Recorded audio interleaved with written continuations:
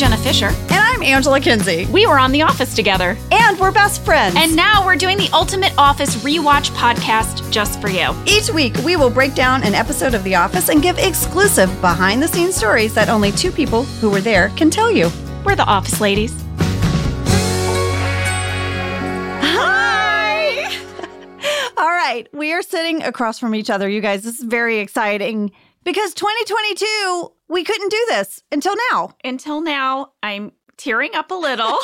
It's so good to be back. It's so good to be back, lady. Aw. Today, we're talking about Double Date. It is Season 6, Episode 9. It's written by Charlie Grandy, who is the writer famous for Boom Roasted, and directed by Seth Gordon. Here's your summary. Jim, Pam, Michael, and Pam's mom, Helene, all go out to lunch to celebrate Helene's birthday. This is the double date of Double Date. And it all goes well until Michael spirals out about Helene's real age, and then he breaks up with her at her birthday lunch. Oh, Michael. Meanwhile, Dwight does nice things for everyone in the office in an attempt to get each of them to owe him a favor. Then he's going to cash in his favors to get Jim fired.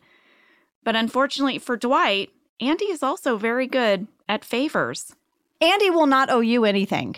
I love it when he's like, you send me a wedding invitation, I respond. Yes. Invite me to your birthday, boom, accepted. Yes. Yeah. I would like that. It's a good quality. I mean, you probably get a handwritten thank you card from Andy. You probably do. All right, let's get into Fast Facts. Fast Fact number 1 is all about our director, Seth Gordon. We said last week, we're going to get into some of these, heavy hitter directors, and Seth is another one. Yeah. I loved Seth because he directed one of my favorite movies of all time, the documentary King of Kong, A Fistful of Quarters. It's so flippin' good. It's so good, and we rewatched it as a family. Did you? With the kids. If you do not know this documentary, you need to watch it immediately. It is about the world of competitive arcade gaming. Specifically, it follows this just gentle-hearted, sweet guy named Steve Wiebe in his attempt to beat the Donkey Kong high score, which was held for 20 years by this guy, Billy Mitchell. Billy Mitchell is the ultimate documentary villain. The story of these two guys battling it out to have the high score on Donkey Kong, I couldn't love him more. When he would go in his garage and practice. Yes. And his wife would check in. I know. Oh my gosh, you guys, it is such a wonderful story. You can find it on Prime Video and Apple TV. We watched on Prime. We had to buy it. I'm so glad we did. So Seth Gordon, he did everything on this movie. He directed it. He was the cinematographer. He edited it. And then he came and did our show. So we got another documentary and film director. I looked through my digital clutter, lady, and I actually emailed a friend of mine saying how excited I was to have Seth on set and that we were all really excited. And then I also said, and I have a day off because of the Double Date storyline. The Double Date story. And guess what I did with my day off? What? I did an episode of Yo Gabba Gabba. Oh, I remember that, Ange. Yeah, because my daughter loved the show and I went to the set. I got to play the school teacher. I had to sing about show and tell. Here it is. Time for show and tell. Time for show and tell. Show us what you can do. Oh my gosh, well done, Angela. Time for show and tell. I had to sing and dance. These are things I do not do, but it's what you do for your kids. Isabel's so excited. They gave me this great picture of her and I on set with all of the characters, and I have it in my office. It's so cute.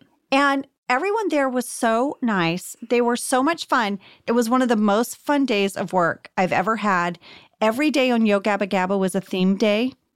And that day was birthday day. And you would come dressed as whatever your interpretation of that was. And this one gal came dressed as a cake. like fully a cake. Like a hat and a skirt, but she was a tiered cake. You would wear that. You love a birthday. I do love a birthday. Should we start having theme days on our tape days here at Office Ladies? Is that a lot of pressure? It feels like a lot of pressure. Okay, we won't do it. Maybe once. We'll do one theme day. We'll do one. Sam, you have to participate. Everyone participates. I would love to. Okay. Theme day coming up. Well, before we move to fast fact number 2, let me also add that Seth Gordon has gone on to direct huge movies. Four Christmases, Horrible Bosses, Identity Theft, and Baywatch. He's also directed a ton of television. I loved working with him. I loved him. So now, fast fact number 2 is a location breakdown. Is it of the restaurant? Yes. I mean, so much of this episode takes place at this restaurant, Paparazzo's. Not a real restaurant. We made it up. We filmed it in Los Angeles at this place called Bistro Garden in Studio City. I was going to say, wait, I've driven past that. Yeah, I've eaten there. It's at the corner of Coldwater and Ventura. Oh, yeah, with the big awning and the steps. Yes. Yes. It's now closed, but it was a really great restaurant. When I reached out to our writer on this episode, Charlie Grandy, to ask him about some of his memories that we might be able to share, he reminded me that there was a giant water main break on Coldwater Canyon Road that exploded and flooded the whole street. area. Yes. I remember that. And that was like the day before we were supposed to shoot in this area. I used to live off this road, off Coldwater Canyon. There was one way in and one way out of my neighborhood, and it was this road where this water main broke. Randy Cordray confirmed that this happened, and it caused a huge problem with this intersection. There were hundreds of thousands of gallons of water. It was about 4 feet deep. There was all this traffic. It took like 3 days to clean it up. Some guy had to be rescued from his car. All the businesses along that street flooded Yes. and had to be closed. And some of them had to be renovated and some didn't even come back because it was too much damage. And you know what I remember? I remember right on Coldwater, a few days after the flood, there was a sinkhole. Yes. And they had a giant hole in the ground. Lady, I found a picture of it. This was in the LA Times. Yes. It was crazy. And then they had to fix the sinkhole by laying these big metal plate things on the ground. And when you drove over them, it was like, ka-chunk, ka-chunk. Yeah. It was scary. And then later, they had to fix this water main, and you had to have a special pass to even drive on this road. You had to prove that you were a resident with only this road to access your home. So we got the special car passes. The traffic was a son of a bull.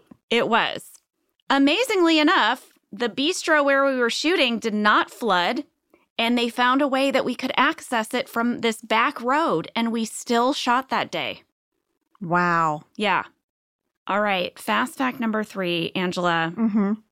The other memory that Charlie Grandy shared was that he got a BlackBerry during this episode. He finally upgraded his flip phone, but he said he did not know how to set it up.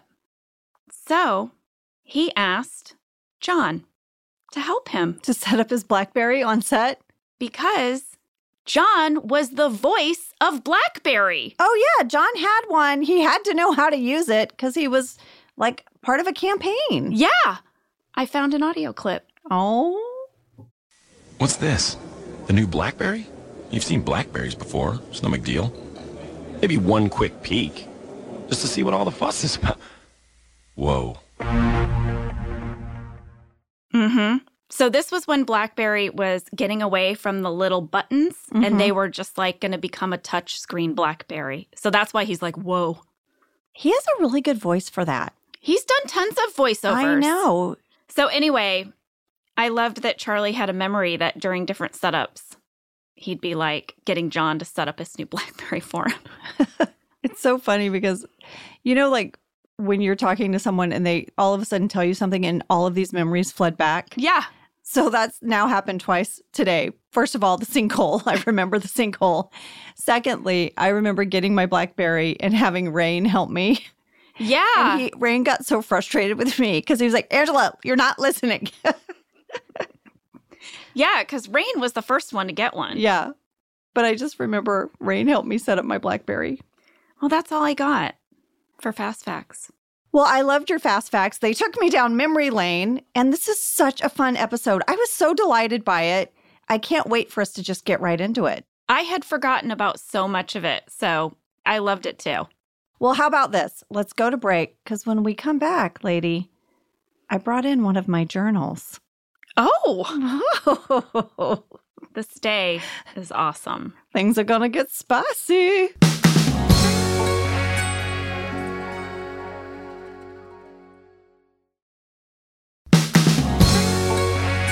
We are back. Dwight is walking around with, I want you to know, what I think was a very nice basket, because I notice a basket. He's got all of these beautiful bagels from H&H Bagel in New York, and he has started his favor campaign. Yeah, I'll have you know, H&H Bagels is a real place in New York. It's very famous for having the best bagels. And this is also not the first time that H&H Bagels has been featured on a television show. What was the other show? Seinfeld. Oh, yeah. And I have an audio clip. Oh, my gosh. Great news. Yeah, the strike's been settled. I'm going back to work. What strike? H&H Bagels. That's where I worked. You worked? Bagels? Yeah, look, see, I still have my business card.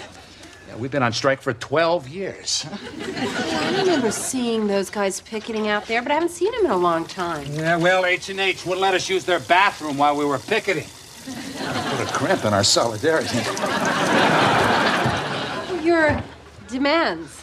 Yeah, $5.35 an hour, and that's what they're paying now. I believe that's the new minimum wage. And now you know who to thank for that. All right, I gotta go. Why didn't you ever mention this? Well, Jerry, I didn't want you to know I was out of work. It's embarrassing. So this is the storyline that suddenly you find out that Kramer had a job, that he's been on strike, and it was H&H Bagels, and he goes back to the bagel place and he gets his job back. But he doesn't know, like, he gets there, and I ended up watching the episode. I can tell. And he gets there, and he's like, raisin bagel? We're putting raisins in them. And you're like, yeah, I mean, the raisin bagel. He's like, all right, I can do it. It was very funny. But I'll have you know that the bagels that Dwight is passing out were not actually H&H Bagels from New York. They were from a place called Western Bagel in Van Nuys. Western Bagel is very good, too. I've been there. I have a little something to share about H&H. What is it? Why are you reaching in a bag? I'm reaching for my journal. What? Get ready. Okay. The first bagel I ever had was an H&H Bagel, and it was when I was interning on Late Night with Conan O'Brien. Stop it right now. This journal, it's a flower journal. It has many Post-it notes sticking out of it. Pages are falling out. And there is a Late Night with Conan O'Brien sticker. I got the sticker when I got the internship, and I put it on my journal. I mean, I'm taking a picture of you, obviously. All right, before we turn to the page where I talk about my first bagel experience, I interned on Conan O'Brien. Years later, over a decade later, I was asked to be a guest. It was a full circle life moment because I went from the person who was getting everyone's coffee to actually being a guest. And I brought my journal when I was a guest, and I read this on Late Night with Conan. Ready? Yes, I cannot wait. Turning to the page. Here we go.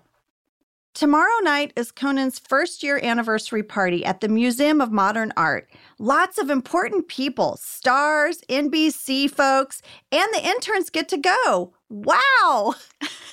Details later. What are my details later to myself? This is my journal. I go on to say, and there are serious food perks to interning here. I get a free meal with the writers, and I had my first bagel. It's basically bread that looks like a donut. No, you did not just describe what a bagel is in your journal. To myself. Just in case you forget later. Just in case I forget. Just in case someone finds this journal someday and they're curious, what is a bagel? And they're curious what's going to happen at Conan's party. Details later. Yeah. Oh, yeah. Keep Guys. going, please. No, that's it. That's it? Okay. No, please. Okay. Please. Let's see. Did you ever write the details later? I did. I don't know if I can read them. Okay. This Let's is when see. the journal becomes just for you. Yeah. Okay. In a nutshell, Conan's party. The interns had to work the front door. So you got to go, but also. I had to work. We had a list of names of people who could come in. After working the party, we got to come inside at the end, and we got to have drinks. We all got tooted. Oh my gosh. Wait, can you go back and read your description of what a bagel is one more time? I Yes. just want to hear it again. Yes. And there's some serious food perks to interning here. I get a free meal with the writers, and I had my first bagel. It's basically bread that looks like a donut. Okay. I'm sorry, you guys got what at the party? What did you guys get? Tooted. What time period does this take place? You guys, this is 1994. I got tooted. I got tooted on free drinks after working the door all night. I'm sorry. I need a mug that has a picture of a bagel. And underneath it says, it's basically bread shaped like a donut. There you guys go. My first H&H bagel. And now you know how lame I was in my 20s. Your journal reads like how they write Michael Scott's journal. It does, lady. It's amazing. It's amazing. Oh my gosh. you Please guys. bring it back again some other time. Please Oh my just keep gosh. reading it. Oh my gosh. Oh boy. Okay. All right. All right. Back to the episode. I'm sorry. Okay. Back to the episode. Mhm. You know when Dwight went in to offer Michael the bagels? Yes. And Michael claims he isn't hungry because he had 2 fish stick sandwiches, which were an aphrodisiac. Right. But his lady friend declined. Yes. Dwight says something like, "You're thinking of deer penis." I was thinking of oysters. There are many things that are aphrodisiacs, Oh no. I sense a deep dive. but I was most curious. No, you did not type dear penis. I did type, Aphrodisiac. is deer penis an aphrodisiac? Oh Lord Jesus. It is. What? It's real. Come on. Yeah. It goes all the way back to Hippocrates, recommended deer penis as a solution to, quote, resolving sexual difficulties. But that's not all. According to Wikipedia, in traditional Chinese medicine, deer penis is thought to have like other therapeutic properties. There's something called deer penis wine. No. Yep. Nope. Yep. You can Mm-mm. get it for about $12 a glass. Get away from me with your dear penis wine. It supposedly can help heal athletic injuries. Well, I'm not athletic, so. But if you don't want deer penis wine, you could have 3 penis wine. What? 3 penises. Who's 3 in the wine. penises? A seal penis, Stop it. a deer penis, and a dog penis. Come on. Who is making wine out of a bunch of penises? I don't know, but you can get it. And since I was in studio No, today, no. I'm not drinking it. I'm not drinking it. You did not bring deer penis wine. No. I No. didn't. Oh I my didn't. God. Oh my God. I didn't. I was just kidding. Oh my God. But I did find a website called Ale Sessions, and this person did drink 3 penis wine, and I thought I'd read you the description. Okay. Here's what they said. Quote, "It's something along the lines of an expired port with a pungent vinegar taste and Whoa. some prune juice. Ugh. And if you thought you'd get away with not tasting the 3 different penis profiles, you Come thought on. wrong. Also, it does not work in cocktails because it really just overpowers any possible combinations. You think? The multiple penises overpower? The other flavors? The writer said, no one should consume more than just a sip of this concoction. If you truly are interested in tasting the weirdest of the weird, Three Penis wine can generally be found in select Chinese grocers. It is sold on the shelves as it is classified as more of a natural herbal drink than alcohol. But honestly, don't drink this. It's not good, but that should be fairly obvious already. I don't even know what to say. I am just thinking about these poor animals. How are they getting the penises? I can't. I didn't want to know, but what they do is they like soak the penises in something. Mm-hmm. There's also something called baby mouse wine. It's like a jar of baby mice, and then it ferments, and then you drink it. For what? I don't know, but you know, when you're Googling Three Penis wine, all these weird wines come up. Just weird drinks, you know? There's articles about the weirdest drinks. Okay, note to self, do not Google about penis wine. Well, a sentence I never thought I would say out loud. Well, just like we weren't the first show to feature H&H bagels, we aren't the first show to mention Dear Penis. Three Penis wine was also a plot line of an episode of The League where they drink it. Well, I don't know what you thought you were going to hear today on Office Ladies. A bagel looks like a donut. There's penis wine. Anything can happen, guys. Anything. I don't have much else for the rest of the episode, so the scale is tipped to here at the top of the show just with the cold open. I have two more things about this cold open. Oh my gosh, we're not done with the cold open? We're not. At 19 seconds, I got a coffee mug callback. What's that? I love a coffee mug callback. Andy has his mug from Kelly's America's Got Talent viewing party sitting on his desk. Also, this was not the cold open in the shooting draft. Really? Yeah, there was a whole different cold open. Here's what it said. Cold open, interior, Michael's office. Michael sits at his desk, flipping through a small stack of pictures. He sees Jim walking by. Jim, you have to see this, regarding the photo. Do you know who that is? Jim. No. Michael. Come on, how can you not tell? The t-shirt, the jeans. Jim. Is it you? Michael. I'm flattered, but it's Johnny Depp. Jim. Really? Where did you take these? Michael. My condo complex. Jim. Of course. And what was he doing there? Michael. Keep this on the down low, but he was moving in. Jim. Right, because I read in People that Johnny Depp was looking for a 2-bedroom in Scranton. Michael. I'm totally flipping. You know my idea for a 4th Pirates movie, right? So this goes on and on. Michael is convinced that Johnny Depp has moved in and is his neighbor. And as it turns out, when he goes to see Johnny Depp's mailbox, it says M. Schulman. So it's not Johnny Depp. I'm surprised Michael doesn't think that's an alias. It is a really funny scene. And we shot it. And it also includes Michael's impression of Jack Sparrow. That exists somewhere. You know, this is crazy. This is unlocking a memory for me when we read that at the table read. We all thought that was so funny. Yeah. Amazing. Are we closing out the cold open? That's it. We're done with the cold open. All right.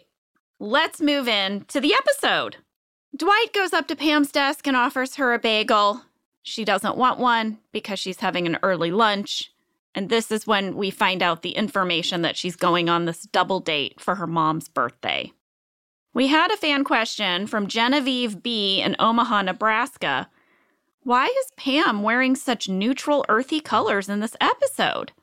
Normally, she would be wearing at least a little pop of color, but in this episode, she looks like she's dressing, dare I say, like Dwight. What? I see what she's saying. The color palette is very shrewty. But I also noticed that everything about it was, there was no color. I think Pam is in mourning. I think she is going on this double date, and she, like, when she looked in her closet, this is what spoke to her. I have noticed since Pam has become a salesman that her whole outfit has become more muted. There's less pop of color. Yeah. I've noticed that too. We're going to get it back. Okay. Ryan is continuing to evolve. Who is Ryan? He's the hat-wearing glasses guy. Now he's a photographer. He's showing his portfolio to Aaron. It's a black and white series that he calls Exposure in the Workplace. I wrote down the images I saw. Do tell. One looks like some drains on the side of the building. Mm-hmm. Another one is clearly the Dunder Mifflin parking lot. You can see the top of Meredith's van, the hedge, and the sign. And then, of course, we have Kelly, nudie from the waist up at her desk. We had a fan question from Cecilia P. in Minnesota who would like to know, what is this photo book? How did we take the photo of Mindy? I want to know everything. Let's hear it. Well, Randy Cordray told us that all of the photos were shot by our production designer, Michael Gallenberg. He would do that for the show. For example, you mentioned that coffee mug. Michael took the pictures of all the cast members that then Phil Shea put on the coffee mugs. He's actually a very talented real-life still photographer. So he did all of these photos. And the shoot with Mindy was done with her wearing like a flesh-colored bandeau. Like a tube top. Yes, because they knew that it would be pixelated later in post. So that's how we did it. You know, I'm going to bring out this story. I wasn't planning on it, but this episode feels like, I don't know, it feels like it would be on theme. I wrote about this in my book, The Actor's Life, A Survival Guide. The scene with Ryan showing Aaron the pictures of like Kelly nude. Uh-huh. Have I ever told you the story of how I almost joined like an international Spice Girls singing group that was actually a front for a call girl service? What? Yeah. You thought you were auditioning to be in a band? Yeah. And a then singing group. That's how they hoodwinked the girls? Yeah. Ah! Yeah. I've also told this story on Conan. Oh my gosh. So I moved to LA. And, you know, you're just looking for any gig you can get. Sure. My friend was a really talented singer, and she saw a listing in the newspaper, the free newspaper. Okay, red flag number 1. Correct. For singing auditions for a new international Spice Girls type singing band in this guy's condo. Red flag number 2. Yeah, audition in a condo, red flag 2. She asked if I would go with her. I said, sure, I'll go with you. So I stood in line with her, big group of people, went in, she sang, and the guy's like, do you sing? To me. And I'm like, not really. No. He's like, well, just sing something. So I sang Rocky Top. What? You know the song Rocky Top? Like good old Rocky Top. Rocky Top, Tennessee. That's what Rocky Top, Tennessee. That's what came to my mind. So I sang Rocky Top. Guess what, lady? You got the part. You're in the band. I got it. With your Rocky Top song. I'm the American girl. Red flag number 3. I get a call. It's me. Imagine my friend who's like a professional level singer. Yeah. She didn't get the gig. I got it. Mm-hmm. I'm going to be the American girl. This guy gives me a tape.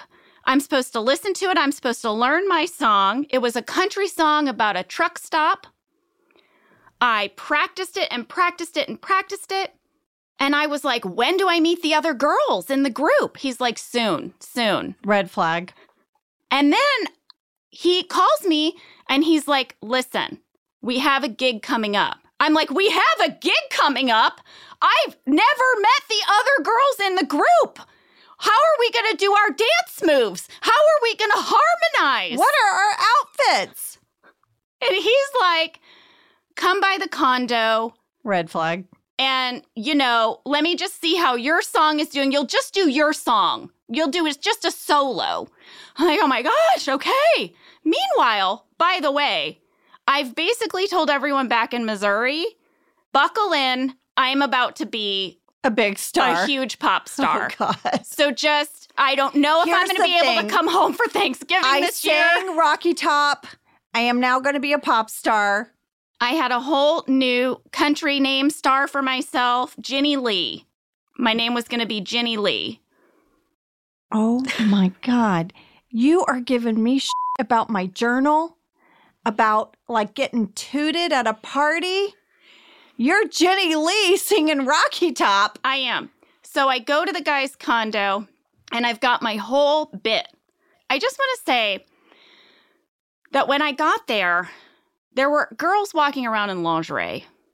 You guys, none of this is penetrating the stars in my eyes. None of this is like, I'm taking in none of this information. So I sing the song so earnestly. My truck stop song. Gosh, I wish I still had the tape. I sing it and I'm like, oh, what do you think? You sang your country and Western song about a truck stop. Yeah. Okay. I'm like, do you think I'm ready? He's like, I do. Then he says to me, you know what you need are some lingerie? Well, I guess I skipped the part where he offered to take my photo. He had mentioned that my headshots, they weren't very dazzling. And he said that he takes headshots and he offered to take some new headshots for me. And I said, I can't afford that. He said, it's fine. You can pay me back later. And then he said, while we're doing it, why don't we take some of you in like a bikini or maybe nude, because I'd like to represent you as an actress as well. And what if you go in on a part that requires nudity? You know, you don't want to have to get nude in the room. It'd be better to just hand them a photo. Which never happens. Never happens. Red flag. But you know what my answer was? What? I was like, you know what? I'm not going to want to do parts with nudity, so I won't need those photos. Again, why am I impenetrable? You're just sweet and innocent, and this I person know. is a monster. Okay, so what happened after you danced and sang your heart out about the truck stop? I said, am I ready? Do you think I should do the show on Friday? I'm so nervous. And he goes, I think you should. He goes, now here's the thing. I also want you to know it's going to be for a group of international businessmen. Oh, God. It's a private show. And afterwards, you know, if you want to offer the gentleman some companionship, it can be quite lucrative. Here we go. This is when suddenly everything comes into focus for me. Suddenly, I'm very aware of the people in lingerie. I'm very aware of the fact that I've never rehearsed with any of the other girls, that offer to take nude photographs, the fact that my friend, who's an actual talented singer, didn't get the gig. I'm like, oh my God, this is a call girl ring. I'm not going to be a famous pop star. And I left. I changed my phone numbers. I never spoke to him again. What did you tell everyone back in Missouri? The truth. You did. I just did. I mean, what am I going to do? I told my parents. Were they like, get on a plane home? How did my parents not fly out and bring me home? I don't know. That was a very long tangent, but it sprung to mind when Ryan was like, I could take photos of you. Creeper. So guys, if you're an aspiring actor and you want to come to Los Angeles or New York, maybe buy my book, The Actor's Life, A Survival Guide, where I lay out a lot of things that you should and shouldn't do based on my experience. While this photo display is happening, Pam's mom walks in. Yes. And we're going to have a little bit of Angela sass coming up. Oh, yeah. Pam, aren't you going to introduce us to Michael's girlfriend? Angela Martin enjoyed saying that so much. I know. How about the story about the necklace that Michael slipped onto Helene's neck this morning? While she was sleeping. Mm-hmm. Kelly's like, it's beautiful. No, it's not. I loved that. I'm going to break down all the gifts that Helene got in a little bit. Oh. So remember the necklace. We got a piece of mail from Genevieve B. in Omaha, Nebraska, who said this. I found this fascinating.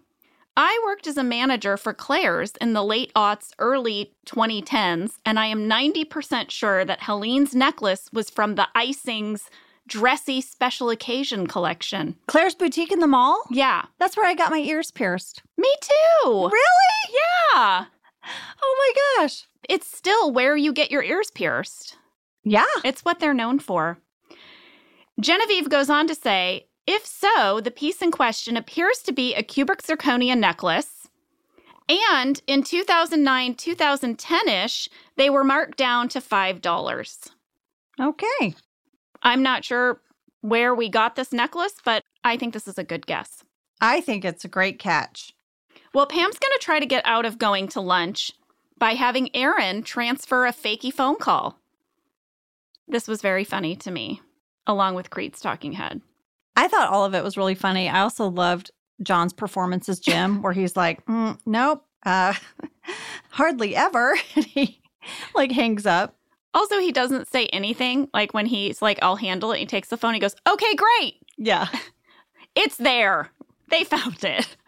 And then Creed's worried. He's like, that paper was never supposed to arrive. What is Creed running on the side? I don't know. Is Creed the reason they're going bankrupt? I think so. Probably. Pam doesn't get out of it. She's got to go to this birthday double date. The car ride was so cringy. But guess what? The car ride home is going to be even worse. Pam's mom calls her Pammy. Did you notice? I did notice. And it's like Helene and Michael are like talking to Pam about making good choices and being a good salesperson. And they're being so parental.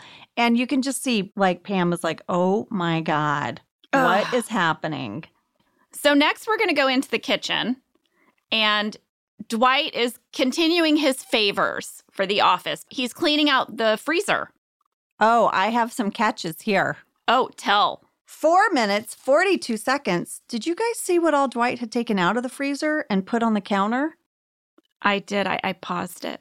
Took a screen grab. Let's see if we clocked the same stuff. 7 tubs of ice cream. 7 tubs of ice cream, all of which still have the plastic thing on them. Like none of them have been opened. Yeah.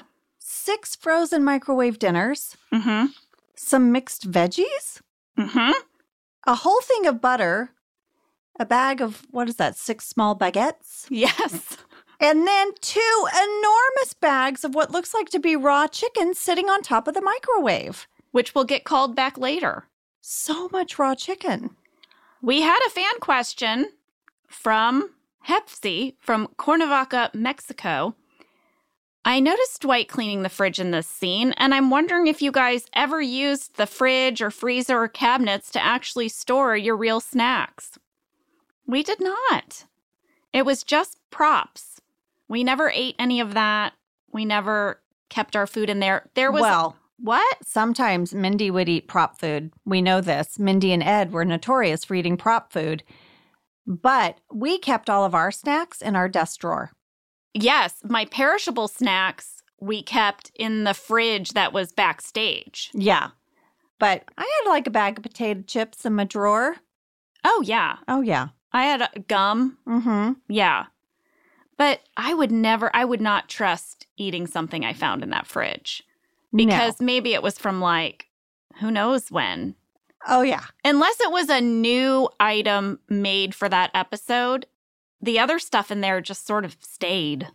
I remember one time a few of us, I don't know why, ate some of those cheese balls. Oh, yeah. I was there. I was part of that. Yeah. And it was like a dare near the end. All of a sudden, I remember Phil Shea being like, guys, we spray those with the stuff so they don't go bad. And we're like, ugh. Yeah. With a lacquer. Well, we're fine. We're here. Well, while Dwight's cleaning out the freezer, Andy comes in to give him his newly polished briefcase because he's returning the favor of the bagels. And this leads to this favor competition, basically, as they're walking back to their desks. It's really funny. These 2 guys cracked me up. Me too. At 5 minutes, 36 seconds, Dwight says, if you clench your buttocks together while walking, you can really take the pressure off your knees. Little tip there. Just a little tip. Well, I looked it up. Does it work? I was going to try it. Well, I read an article called Getting to the Bottom of Knee Pain in Women. Okay. Knee pain in women caused by their butts, ?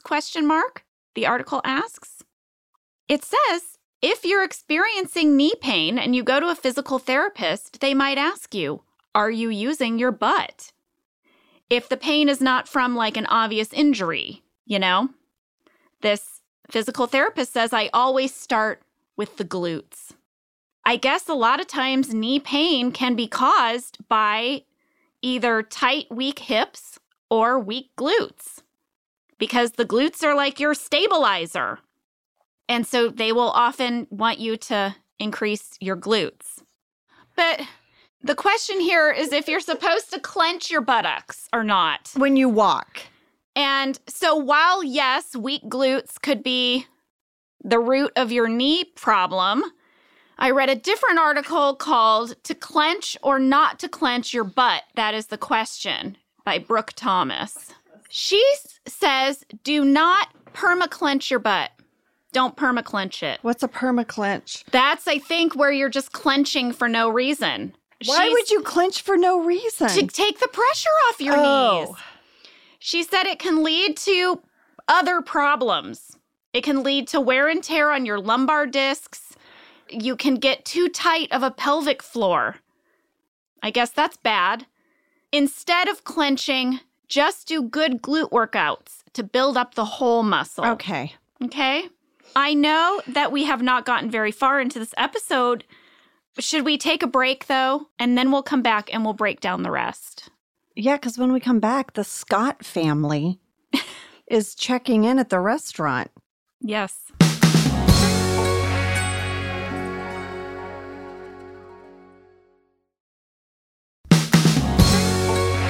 The Scott family table is ready. But which one is it? I mean, there's just a bunch of boring tables. Yeah. Oh, wait, one has a ton of balloons. And nice of the restaurant to let them hang a banner in their potted plants. I know. It is so sweet. Michael has completely decorated this table for Helene's birthday. Pam notices. I think this is the first moment where she's kind of softening to this. Mm-hmm. Also because Helene is so delighted. She's so happy. They start the birthday lunch sort of talking about how, like, oh, they're at this great Italian restaurant. Michael's like, I'd love to go to Italy. Helene's like, oh, you can have all my travel books. I can't do those big trips anymore. Yeah, the flights are too long. Yeah. Not interested. And he's like, great, I guess I'll take your books. And then Pam and her mom have this, like, fun little banter. Pam's like, so, Mom, which birthday are we celebrating this year? Jenna, I used to do this with my mom. What do you mean? I would be like, okay, Mom, what birthday is it? And for years, my mom said 32. Really? Mm-hmm, 32. That is so funny. So Helene says, I'm sticking with 49. Pam says 49 again. That's 9 years in a row. Michael's like, haha, that's funny, but you can see him trying to do the math. But then he's going to need to take pencil to paper. And still get it wrong. Right. Michael realizes that Helene is 58. And you can tell this hits him pretty hard. We had a fan catch, though, from Allison H. in Louisville, Kentucky, and many others, by the way, who said, I think there's a math error. Helene says she's 49. Pam says it's the 9th year in a row. But if she first celebrated her 49th birthday on her 49th birthday, that counts as one of the 9. So you would actually add 49 plus 8 additional birthdays, which means Helene is really turning 57. Nice catch. Yeah. So when I was trading messages with Charlie Grandy about this episode, he said that what he remembers most about working with Seth Gordon was the fact that me, John, Steve, and Linda were going to be locked at this same table for like 4 big scenes in a row. And it became this big question, how are we going to visually differentiate these scenes? How are we going to make them feel alive? Right. And Charlie said if you rewatch it, you can really see what a great job he did. He added multiple angles. He keeps flipping sides to keep it interesting.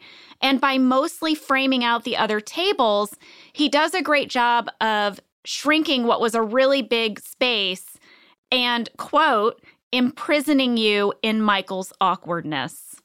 Ooh, that's so artsy. I know. And it's really true. I started rewatching these scenes and we only used 2 cameras, but in each of the scenes, they set them up a little differently. So you didn't feel like you were coming back to the same table. And as the scenes go on, the camera gets closer and closer and closer. So you really are like going into Michael's like little mind.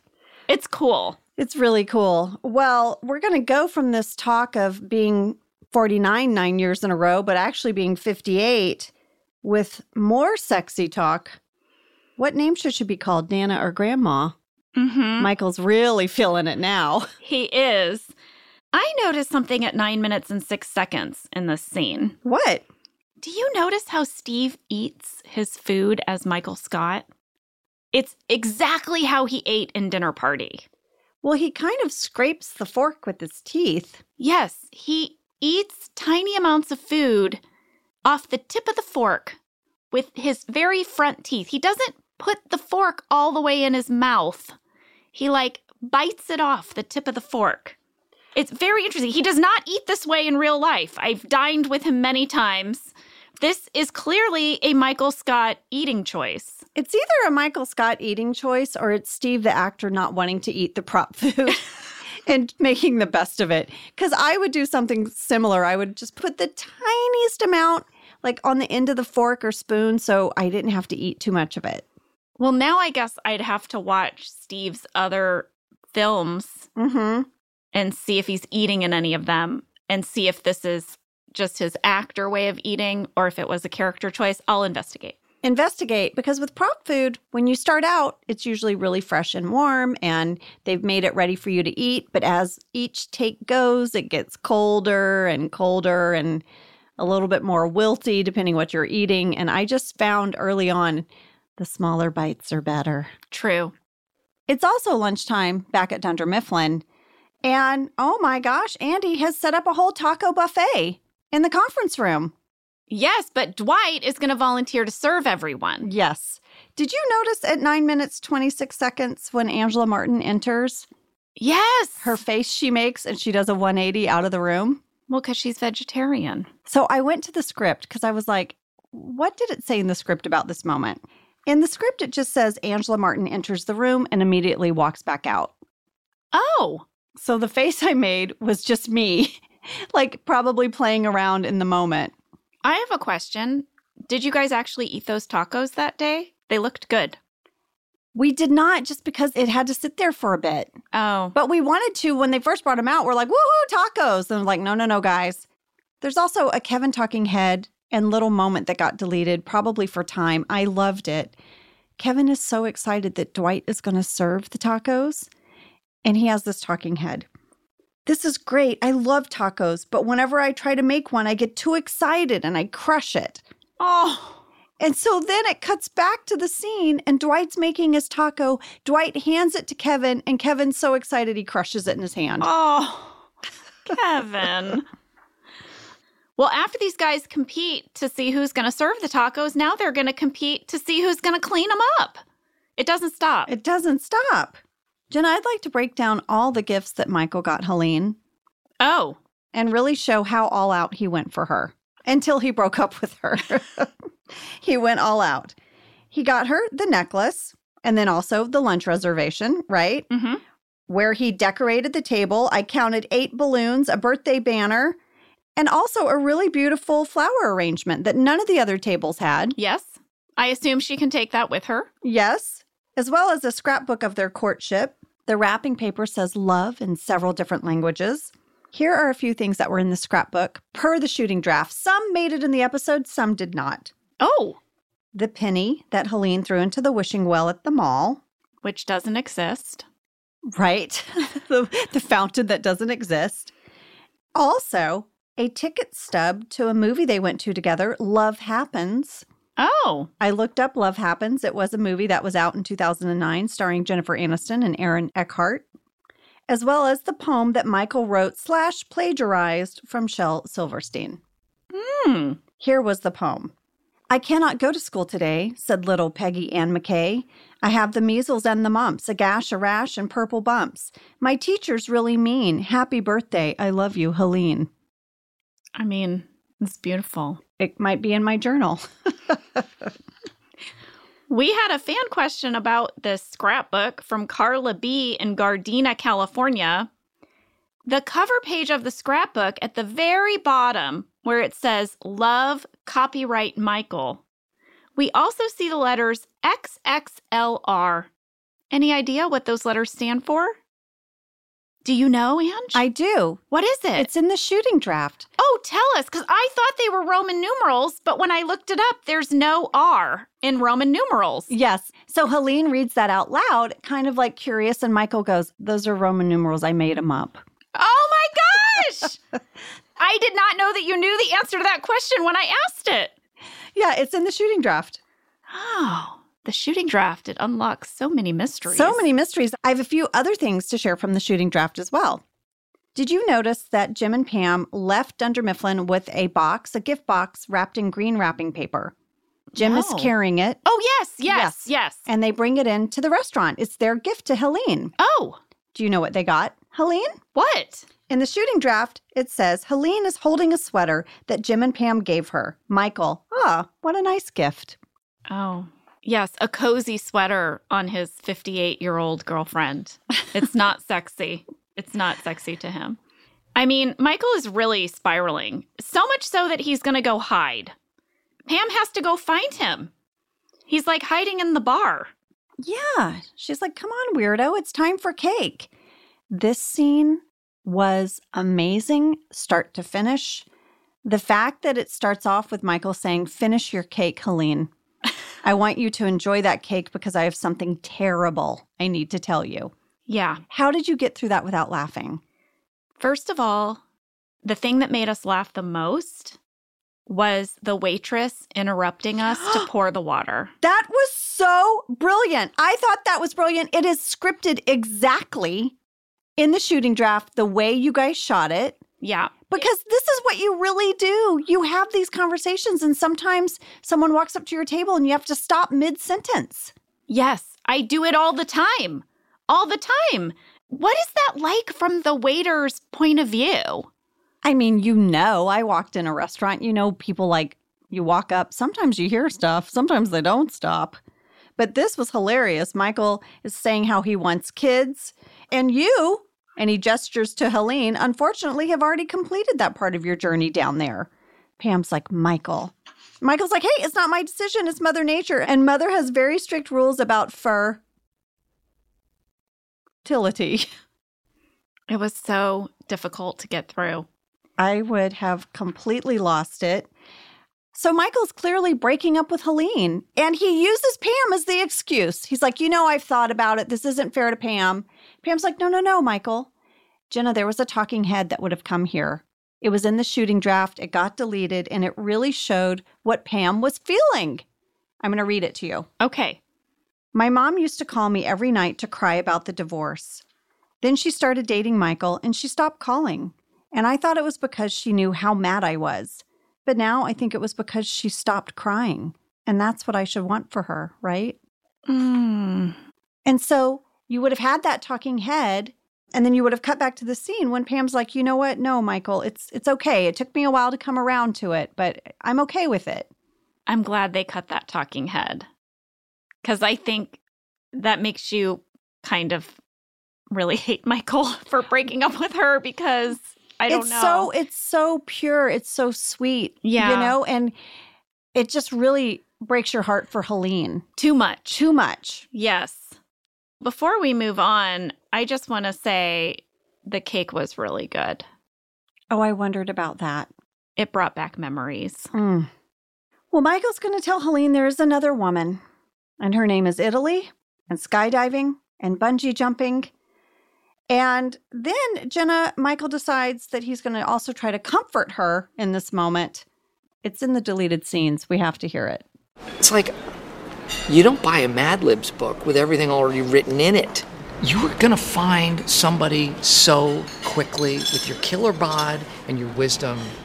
God! Ow! Somebody kicked. Did you guys get kicked? Nope. I kicked you. Stop. Jim kicks Michael really hard.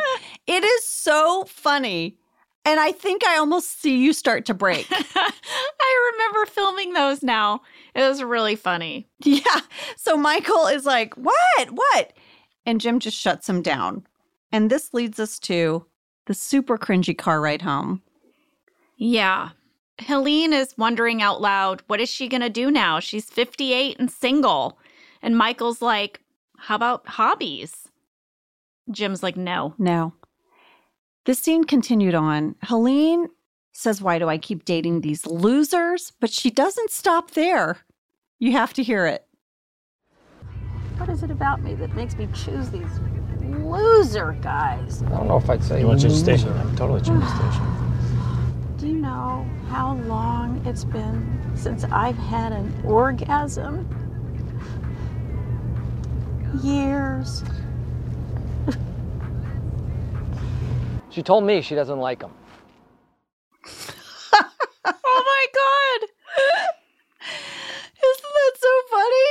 I mean, how awkward is that car ride for Pam? Oh my gosh. I mean, Pam has had to hear so much today. So much. Maybe she already knew. I mean, it sounds like they're close, but I don't know. I think there's new information coming at her today. Yeah. Well, they get back to the office, and first of all, we see Andy trying to get something from a real tall shelf. He can't get it. Dwight, can you help me? Dwight's so excited. Here it is. Andy needs them. It's a favor. Guess what it is? Starbucks gift card. From everyone. Were you curious how Andy got the whole group to chip in for a gift card for Dwight? A little. I was, so I went to the shooting draft. Does it tell all? It tells all, and I'm going to share it with you. Dwight goes to the restroom, and when he does, Andy gets up and makes an announcement to the bullpen. He says, maybe you noticed Dwight has been trying real hard to do nice things for us. That's not his normal way, and he's not having an easy time with it. And like the bullpen's like, who cares? Stanley's like, so. Meredith's like, what's your game? Andy's like, we need to give him a gift. And Creed's like, what, like a present? Andy continues. He says, Dwight wakes up every day at 4 a.m. and kills a pig. That's his workout. He's not like us. But today he tried. And you know, it wasn't too long ago I had a temper. I was a real bastard. And do you know what got me out of it? Oscar comes in with some snark and says, mandatory anger management. We're calling back all this stuff. Yeah. And Andy goes, no. And he like wants to shout at Oscar so badly. And Ed is really funny in this scene. He goes, no, the kindness and gentle words of my anger management sponsor. And his whole thing is, guys, my point is, maybe we can be that for Dwight. We can be that person. Wow. And Phyllis, coming in hard with the sass, says, look, we all do nice things. I bring in muffins at least once a week. And Stanley says, those are leftover book group muffins. Oh my gosh. There's so much sass. Anyway, Andy's like, hey, we're getting off topic. He's coming back. Will you guys please give me some money? So when Dwight gets the gift card and it pans to the bullpen, do you see how like everyone is like, whatever? Yeah. That's why. Wow. The shooting draft. The shooting draft. Well, Michael is going to ask Pam to come in his office. It's about work. It really is. It is about work. It is. Mm-hmm. He is going to offer her a raise. She's going to take it. Yeah. But it's still not changing her mood towards him. No. And he wants her to know that the raise has strings attached from his heart to her mean attitude.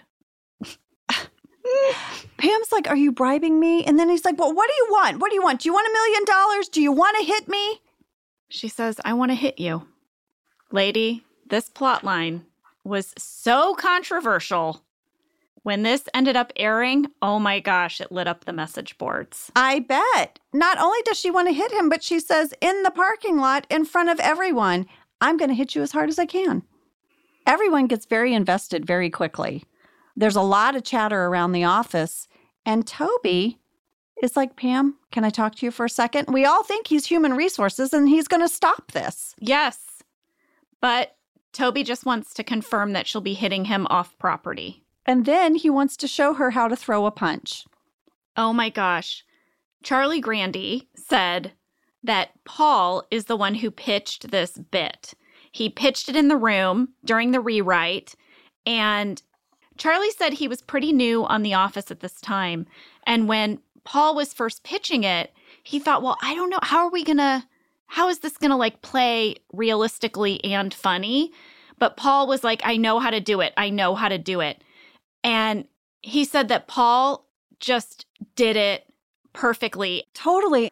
I also think this whole joke of Toby showing Pam how to throw a punch is a great example of a joke that lives in history in the character. This is part of Toby's history. Yes. And we have gotten to know Toby so well. And we have seen years of Michael giving Toby, such a hard time that of course, Toby's going to be like, so the power comes from your back foot.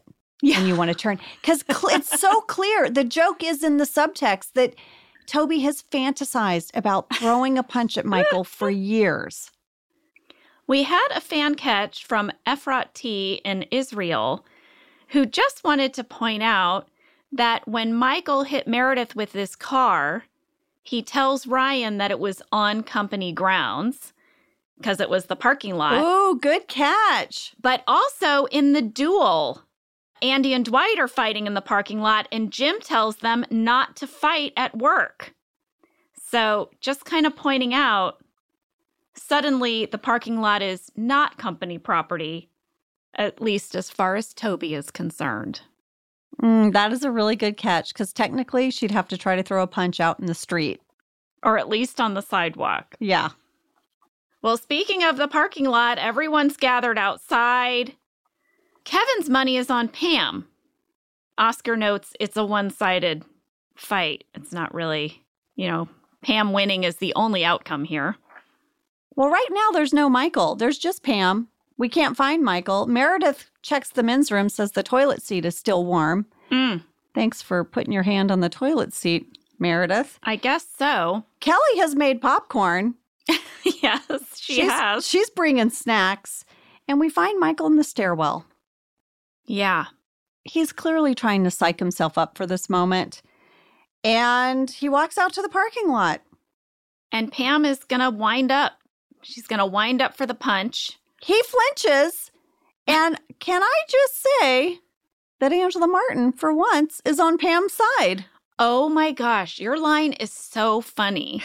Pam says, Michael, you have to put your hands down. Angela says, put your hands in your pockets. So this is just another person who is excited for Michael to get hit. Well, as Pam is getting ready to hit Michael, he actually stops.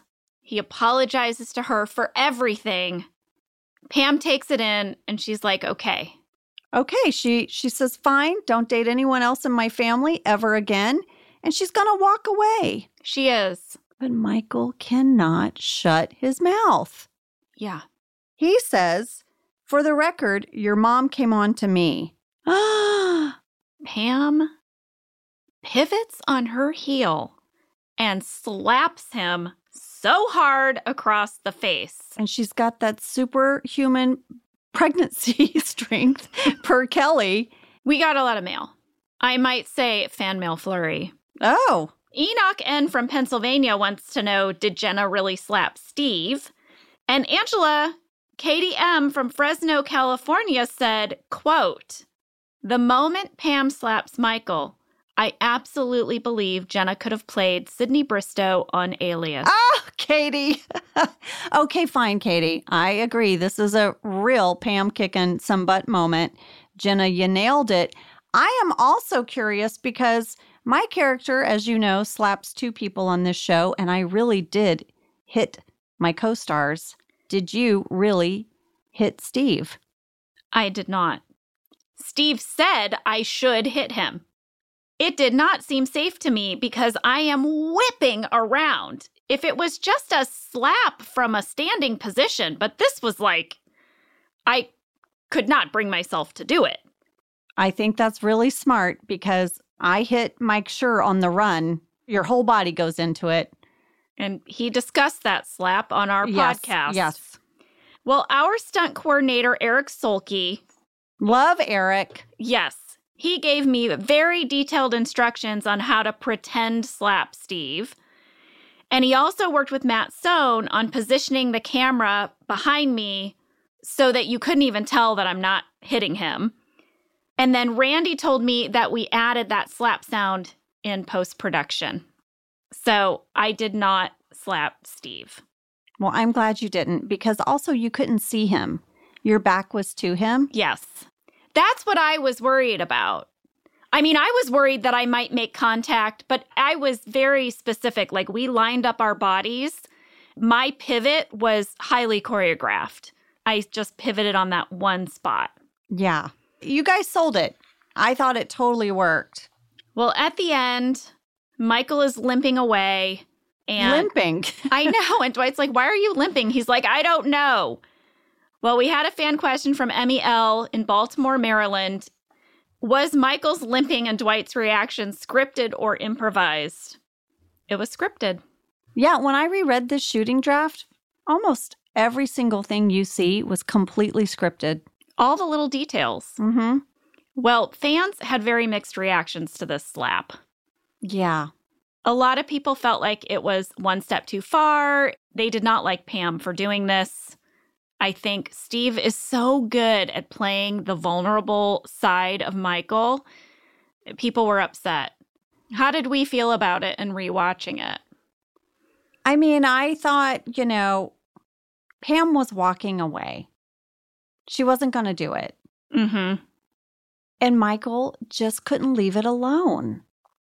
I think that collectively, I remember the writers and producers felt that we couldn't end this story of Michael dating Pam's mom, doing this like highly insensitive thing to Pam. Not only did he date her mom, he then broke up with her mom on her birthday in a public place.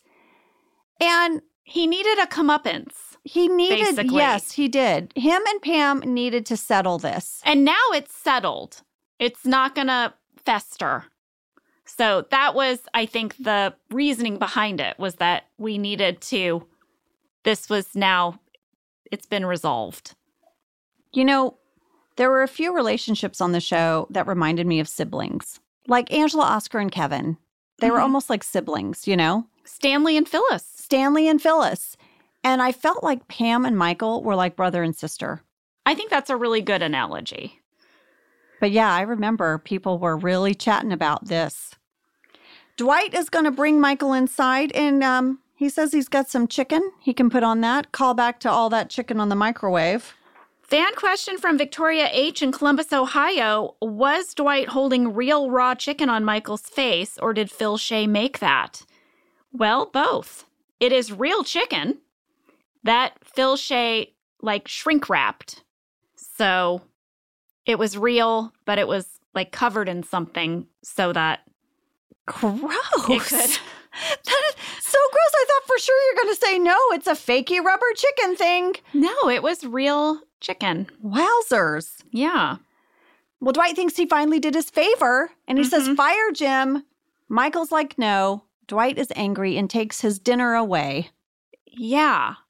He's going to eat that after it was on Michael's face. Apparently. I feel like this episode wraps up best with the talking head that Michael had. Yes. I feel like I need to read it. Okay, please do. As I watched Pam's big, strong hand coming towards my face, I saw my entire life flash before my eyes. And guess what? I have 4 kids, and I have a hover car, and a hover house, and my wife is a runner, and it shows. And Pam and Jim are my best friends, and our kids play together, and I am happy, and I am rich, and I never die. It doesn't sound like much, but it's enough for me. There you have it. There you have it. Michael, in the end, just sees them as his family. Always. Always. Next week, you guys, buckle in because it is murder. Ugh. This is one of my biggest memes. Me too. People tag me all the time as Voodoo Mama Juju. That was Double Date, everyone. Listen, check your glutes and maybe pick up some 3 Penis wine if your muscles are aching after your glute check. We should probably go get some right now, Ange. Skip the 3 Penis wine. We love you. See you next week. Have a great one.